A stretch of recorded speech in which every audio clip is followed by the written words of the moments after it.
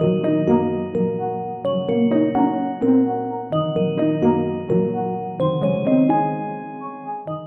name is Chrislam Chin, and I've been diagnosed with depression, anxiety, and OCD.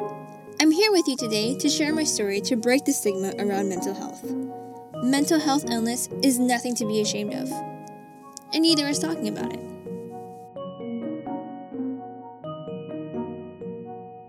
Hello world, it is Monday, May 7th, 2018, and welcome back to the Chrislam Loves Waffle podcast, a podcast about anything.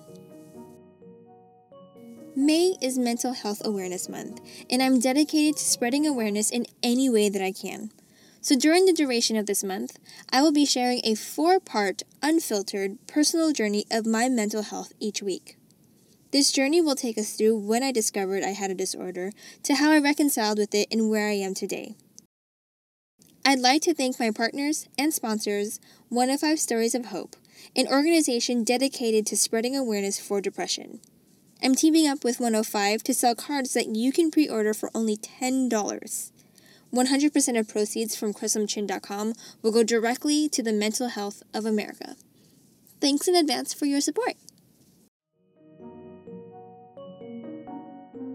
My mom would always say that I was a hyper child, unable to sit still and focus, running around and causing havoc. I was just a hyper kid that loved to have fun. It all started in elementary school. I remember like it was just yesterday. I was talking to my friends about heaven and hell and the idea of death. You know, conversations that third graders have. Don't ask. Suddenly, I started getting this weird feeling. I didn't exactly know how to explain it or how to describe the pain in the pit of my stomach. It was just there. And just like that, in the middle of the playground, a third grader, confused, scared, and completely fixated on death and mortality. At a time where my biggest worry should have been what cartoon I should watch first, I fixated on our fatal extinction. Not quite exactly what you would find in the mind of a third grader, if you ask me. The thoughts began happening more frequently as I got older. During this time, I also learned to shake it off and found comfort in telling myself that, it's okay, it's just a phase, it will pass. And so it did. When I entered high school, these thoughts weren't as intrusive, but when they were present, I labeled them as phases. These phases lasted for about 3.5 weeks where my mind was only occupied with death and mortality. Eventually, they'd go away, and all was well again. Until the next phase. My friends often described me as someone who was always running around at 100 miles per hour and always staying busy.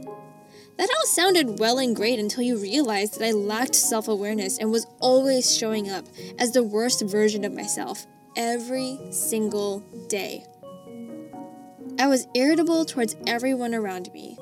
I wanted things to be done now. I was paranoid and anxious about every small thing. I spoke fast and moved at lightning speed. Basically, being around me was exhausting. And for the longest time, I thought this is who I was. At this time, my OCD kicked in, which is most likely stemmed from my thoughts as a way to cope with the pain. I found myself inflicting harm onto myself in various ways.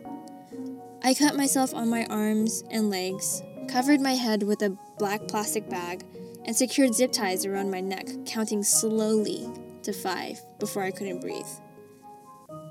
I did this at least 3 times a day, every day during summer break. I hated summer. I never said a word to anyone because I thought this was normal. No one knew that I had been trying to hurt myself in response to my thoughts because I was so good at hiding it. I wasn't proud of it, but I just thought this was normal. Several years go by, I graduated high school, got into college, received my AA, and started my career. My thoughts were still the same, they came and went. I wasn't inflicting harm onto myself as much, mainly because I was too busy with school and work. But the thoughts were still there. People who have mental health disorders are people in asylums and wear straitjackets, I told myself. How could I possibly have a mental health disorder?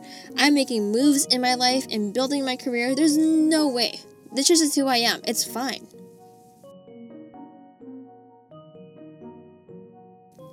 Finally, one day, a friend of mine stopped me in my tracks and asked, "Are you always running 100 miles per hour? Do you ever take breaks to just, chill?" "I can't be left alone with my thoughts, so I have to stay busy," I said. "What do you mean?" "I can't really sit down and watch TV without doing something else. Or if I'm in bed, I need to be reading something or working. I literally can't be left alone with my thoughts." Hesitantly, he said, "I don't think that's healthy." No, it's fine. That's just how I am," I reassured him. 3.5 years later, my thoughts only got worse. During Christmas break, I found myself alone with no work or events. I attempted to rest without any noise or distraction as a way to heal and restore myself from a very tough year at work where I was pushed to my breaking point.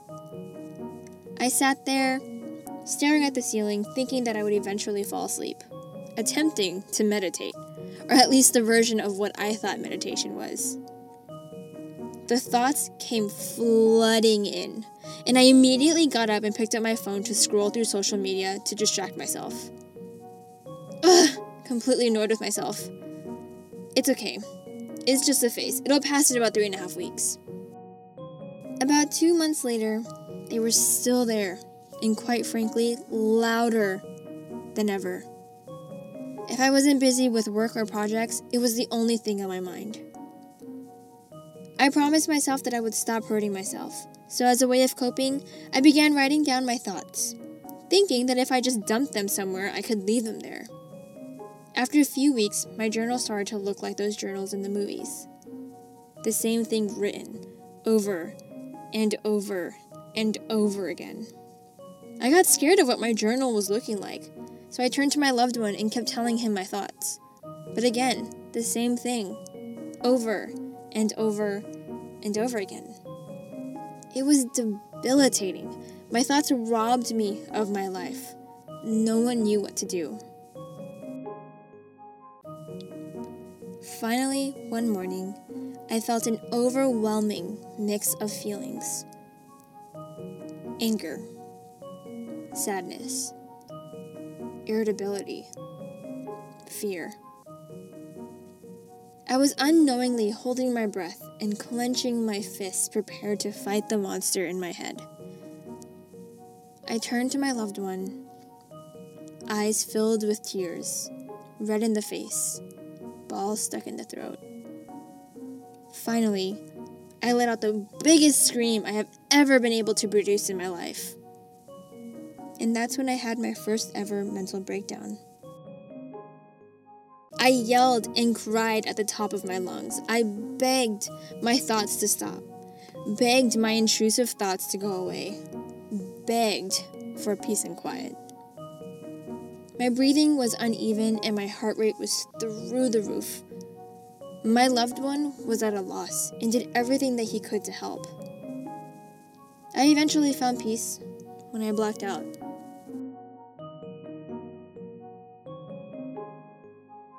It wasn't up until I was 24 years old when I realized that my phases were a real disorder. 15 years later, I knew it was time for me to get help. Join me next week to hear about how I attempted to address my mental health through therapy and medication. All content found on chrislamchin.com website and social media platforms, including text, images, audio, or other formats, were created for informational purposes only. Chrislam Chin and members of 105 Hope or other affiliated partners are not medical physicians, and all advice and insights are personal opinions and for sharing purposes only. The content is not intended to be a substitute for professional medical advice, diagnosis, or treatment. Always seek the advice of your physician or other qualified health providers with any questions you may have regarding a medical condition. Never disregard professional medical advice or delay in seeking it because of something you may have read on these platforms or online.